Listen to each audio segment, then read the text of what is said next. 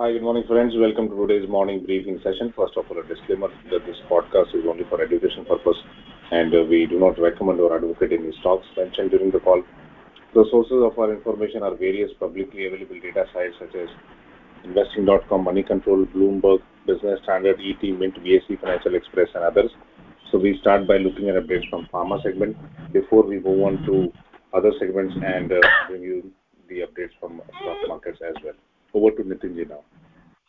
Thank you, Puratan. Good morning, everyone. Welcome to a new week, and let's look at what's happening in the healthcare space.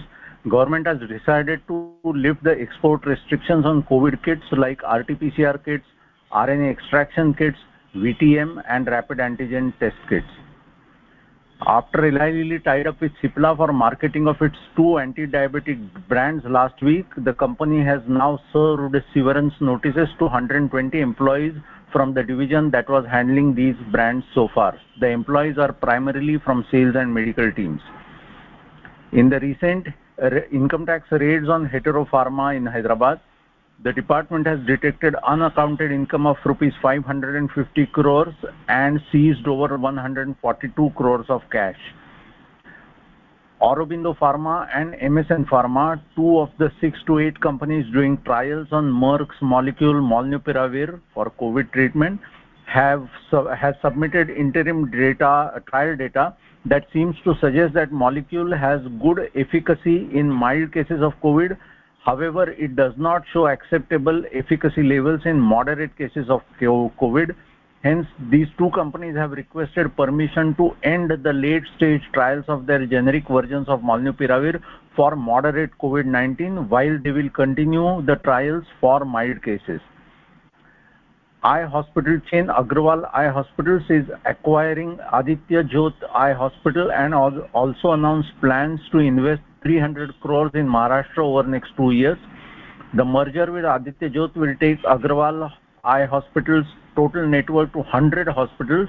It has already announced plans to invest over 1,000 crores in the next 3 years to establish 100 new hospitals and 500 vision centers globally.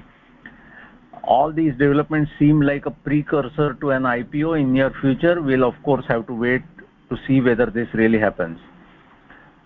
Market grapevine was alive about a possible 10% stake sale by Wockhardt to Serum Institute. This has carried Wockhardt shares up by 11%. Zydus has received tentative approval from US FDA to market acne treatment drug Adapalene and benzoyl peroxide gel. And to end the update today, Bharat Biotech has submitted phase 2, phase 3 clinical trial data of its COVID vaccine Covaxin for 2 to 18 years of age group for its verification and subsequent emergency usage authorization. The vaccine is a 2-dose regimen given with 28-day intervals in clinical trials. If the clinical trial data proves to be positive and Covaxin gets emergency usage authorization for 2 to 18 years, this will be a very positive development in already good vaccination on adult front in India. On this positive note, we take your leave for the day by wishing you a good trading day. Bye-bye. Many thanks for this update. Over to agrochemical sectors. The Board of Directors of Yasho Industries Limited, at their meeting held on Saturday, which was October 9th, had approved the issue of equity shares of the company on preferential basis. This is subject to approval of the shareholders of the company and other such regulations. The board has approved issuance of 5 lakh equity shares of face value 10 to Mr. Ashish Kacholia, Mr. Mithul Mehta and Bengal Finance and Investment Private Limited at a price of 855 rupees per equity share, aggregating to about 42 crores 75 lakhs only. This is on preferential basis. The shares of Yasho Industries was last trading in BSE at 1254 rupees. We'll keep a watch on this preferential placement. Balaji Amines Limited has announced that there was a small incident at its Unit 3 for dimethyl formaldehyde, which is DMF. This was due to due to a leakage and breakdown which happened in the place. While rectifying this, the company is adding some debottlenecking activities to increase capacity, which may take 2 to 3 weeks time. During this period, the DMF plant will not be in operation, so we'll see some loss of revenue here. Adani Total Gas Limited has signed a definitive agreement with Sri Mataji Gauvesh Seva Sansthan, a charitable trust for exclusively collaborating on the establishment of a bioconversion plant with a design capacity of 350 tons per day of feed processing. This would be based in Mathura, Uttar Pradesh, based on the primary biomass along with other biomass including Napier gas, pressed mud, etc. So we'll keep a watch here. With this collaboration, the company has for the first time forayed into compressed biogas business. The plant will also generate solid and liquid fermented organic manure. So we'll see how what's the revenue expectation from this new business for Adani Total Gas Limited. This is all from my side. Over to Puratan for more sector-specific news, markets in general. Thank you, Abhishek. So we start by looking at updates from the U.S. market. So U.S. market ended 102 points up. S&P was 24 points up. Nasdaq traded 68 points up. So overall, green territory for the indices in the U.S. Markets. Oil was trading near $80 as the global prices, global power prices is all set to push the prices higher, and it is trading near the $80 sort of the boundary mark that we look at. It is trying to breach the $80 price. So we'll see whether this boundary will be breached and how it could further escalate into power prices. FIs have sold shares worth 64 odd crores, and domestic institutional investors have also sold shares worth 164 odd crores. Key resistance level to watch out is obviously 18,000 levels, and this is barely just almost less than a 1% for Nifty to cross 18,000 level, in fact about 0.6% or so. Key support level to watch out is 17,800 levels. Maximum call open interest we are seeing at 18,000 followed by 17,800 levels, and call writing we are seeing at 18,000 followed by 17,800 levels, which will act as and now in this case which will act as a resistance level. So we now have to see whether 17,800 will really hold for the series, and 17,800 is basically series is a price point which is arrived from all the three contracts. So we need to see whether this can actually still hold. Maximum put open interest we are seeing at 17,000 followed by 17,500 levels. Put writing we are seeing at 17,900 and 18,500 levels. If we'll just look at the near month, which is the immediate month, which is October series, 18,000 and 18,200 seem to be the more realistic resistance levels, and 17,900 and 18,000 seem to be catching up on the support side. On the non-speculative side, we are seeing high delivery percentage on Grasim, HUL, ICICI, GI, and Crompton. And long build-up we are seeing in persistent Dixon, India Mart, MRF, and IRCTC. Dixon, as we understand, has got some contract from Acer to manufacture laptops locally under the PLI scheme. On the earnings calendar front, we have some important results and names today. So Delta Corp, HFCL, Krishna Diagnostic, Ramkrishna Forgings, Saregama India, Tata Metallics, Tin Plate Company of India, Lesha Industries, and Sri Lakshmi Saraswati Textiles are amongst the others that will be declaring their results today. On the bulk deal front, so for consolidated Finvest and Holdings, India Opportunities Fund, Growth Fund has acquired about 4.1 lakh equity shares in the company.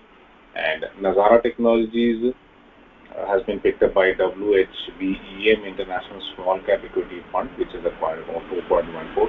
It seems in the couple of days there have been a bulk deal on this counter for a couple of days now, so one needs to watch out for this one.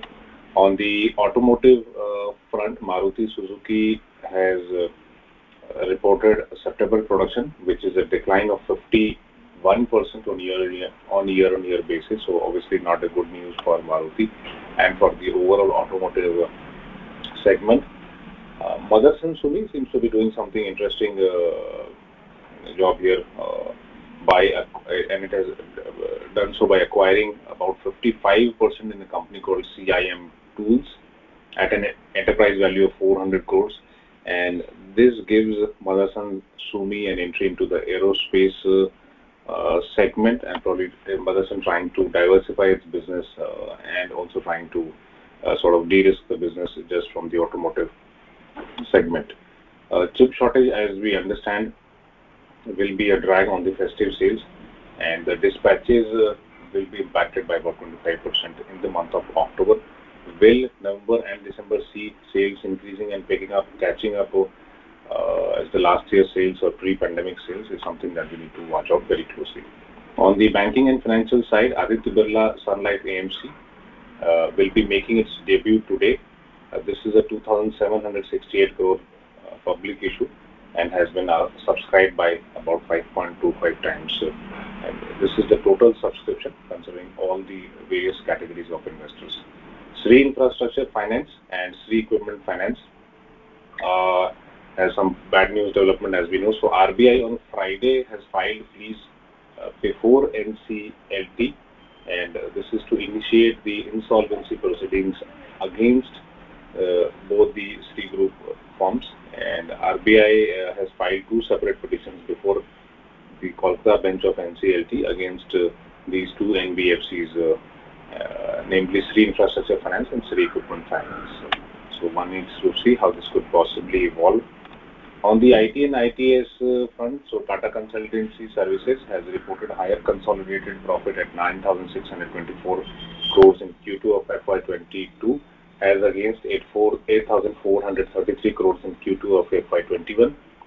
Revenue has jumped to 46,867 odd crores from 40,135 crores on year-on-year basis. So on year-on-year basis, the result seems to be impressive. However, if you look on the sequential quarter-on-quarter basis, it is almost flattish at 4 or 3% revenue growth. So one needs to see how the analysts would behave to this piece of news coming from TCS. Vakrangi has announced the demerger of both businesses, so Vakrangi Kendra business and also the e-governance and IT and ITES business into two separate entities. Profit for the company has grown by almost about 100% at 26 odd crores, and revenue has risen by almost about 195% to about 207 odd crores in Q2 of FY22 on a year-on-year basis.